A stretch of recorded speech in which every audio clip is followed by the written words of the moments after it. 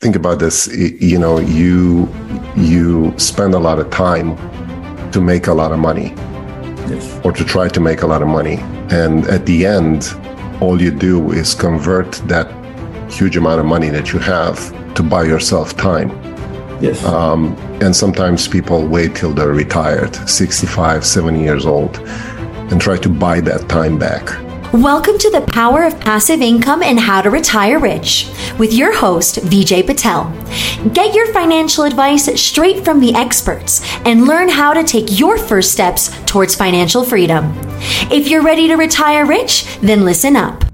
You all you had an incredible story to tell for sure. Especially we take so many things for granted, but at the same time, anybody can achieve financial freedom, being come from no matter what the background is, right? Like you can start with zero money or even negative money, but it's all starts with the mindset. Like once you have a right mindset and maybe surround people with the right mindset, and one good book that I would always recommend is A Rich Dad Poor Dad. And so far I have interviewed 7 people, and all of them have read it or had some impact in their own personal life to some degree for educating financial freedom, whether it's cash flow, understanding business quadrant, or how the self-employed thing works. Because at the end, it's all about knowing the game, because you are playing, you like it or not, you are in the financial game, right? Yes. You get butchered, or you get to be on the other side. It's exactly. Just story you have to the side you have to pick and choose and play with of course the rule that government mandates, but there's so much free ground to play if you know where to go and how to play, right? So yeah, absolutely. It's totally a mindset game. Think about this. You spend a lot of time to make a lot of money, yes, or to try to make a lot of money, and at the end, all you do is convert that huge amount of money that you have to buy yourself time. yes, and sometimes people wait till they're retired, 65, 70 years old, and try to buy that time back. And it's very hard to do because, we're all getting old, right? And there's some things that we cannot possibly do at that age that we want to do when we're younger. So the sooner you start playing that game, the better it's going to be for you, and buy yourself more time. We all have 24 hours in a day, so it's a matter of how we structure that 24 hours for ourselves. So since you did a single family for so long, there's a saying, right? Trash, toilet, and tenants. So let's share some of the learning lessons you gained from those things. Yes. Well, it's interesting with single family homes because it's a little different concept than multifamily, right? With a single family, you have to deal with one resident, one tenant in your house, in that apartment or townhome, whatever it is. And when the tenant leaves, you have zero occupancy for a while. So you go from 100% to zero. And then this is what I found out basically over the years with single family home portfolios. They gave me a lot of cash flow, and there was a good investment in appreciation and passive income. But also it was a hard thing to overcome when a tenant left, because there was a lot of renovations to be made. Sometimes horror stories, like you said, sinks taken, plumbing destroyed, walls destroyed, and I'm sure the toilet mystery for everybody who wants to do single family homes, it's a total true mystery. Wow. I became very good of unclogging toilets over time. I can tell you that. But that's one step, and there was a little I would say price to pay over the benefits of investing in real estate. But this is when I realized that you can scale up. You can basically go over that hump of having a zero occupancy when your tenant left and invest into something bigger and expand your mindset and say, well, I spend a lot of time and a lot of money to buy one home with one tenant.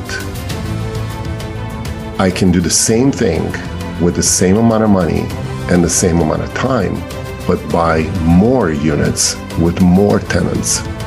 With all of a sudden, you scale up exponentially on that cash flow with the same time and the same amount of money invested. So all of a sudden, the multifamily becomes very attractive because you all of a sudden start leveraging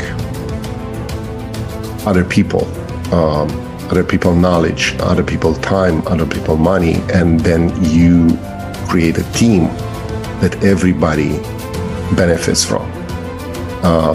And we're all good at something. We're not good at everything, right? So different people have different skills, and getting into a team like that, you can leverage everybody's skills to perform well for that property.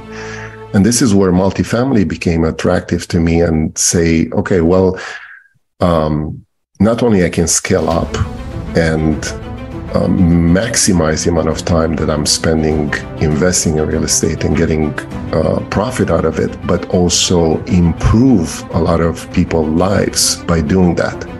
Not only just one tenant with one house. By renovating those apartment buildings, you create a good living conditions for a lot of families. And for me, this was one of the most important things, because I came from a communist country. I'm a little more sensitive of how people live and, the living conditions in those places. And when I see apartment buildings that are can be renovated and can be improved for those families to have a better life, that's my primary thing for me. And from that point on, everything comes with it. You can increase the rents once you improve the property. People are happy to pay you more money to have, good washer and dryers, a good dog park, a good child playground, a good functioning pool. God forbid, I've seen apartment buildings with, gorgeous pools that are now working. Yep. And I mean, it's just little things that can improve, families' time, and their homes there. They live there. Yep. All the time. Just a basic thing like parking lots, the broken parking lots, or exactly. Like the beige color buildings where roof is matching with the walls. I still don't get the concept. I was talking to a couple of friends, and they say, oh, that's an 80s style, but why would you paint a roof with the same wall and just make it even? It's just so black, right? Exactly. What do your house? So if somebody else is living, they are looking at the building all day long, right?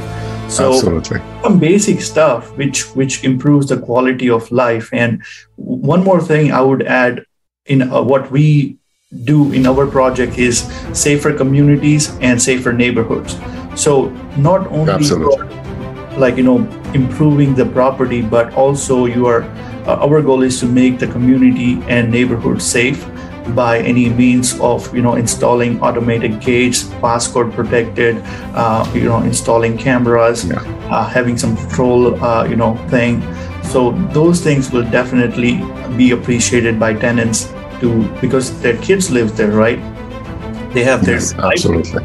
So that's a basic principle, Vijay. I think we all know this by now, and this is one of my principles of investing in multifamily right now, is that you are not in here to make money for yourself. Yep. You are here to improve someone else's life, and then obviously you're gonna make money in the process, but that should be the primary focus, because that's the fundamental mission that we have, to renovate those apartments, increase their value, not only for the tenants, but for the community itself. You think about driving up in a neighborhood and you see one of those rundown apartment buildings, what can you expect from there? you're not going to make money off of that. Tenants are not living well there. It's obvious that something needs to be done. So this is where we come from, with all the teams that we have, and you improve that community and the tenants, obviously you're going to make a profit from it. But it shouldn't be the other way around. Yeah.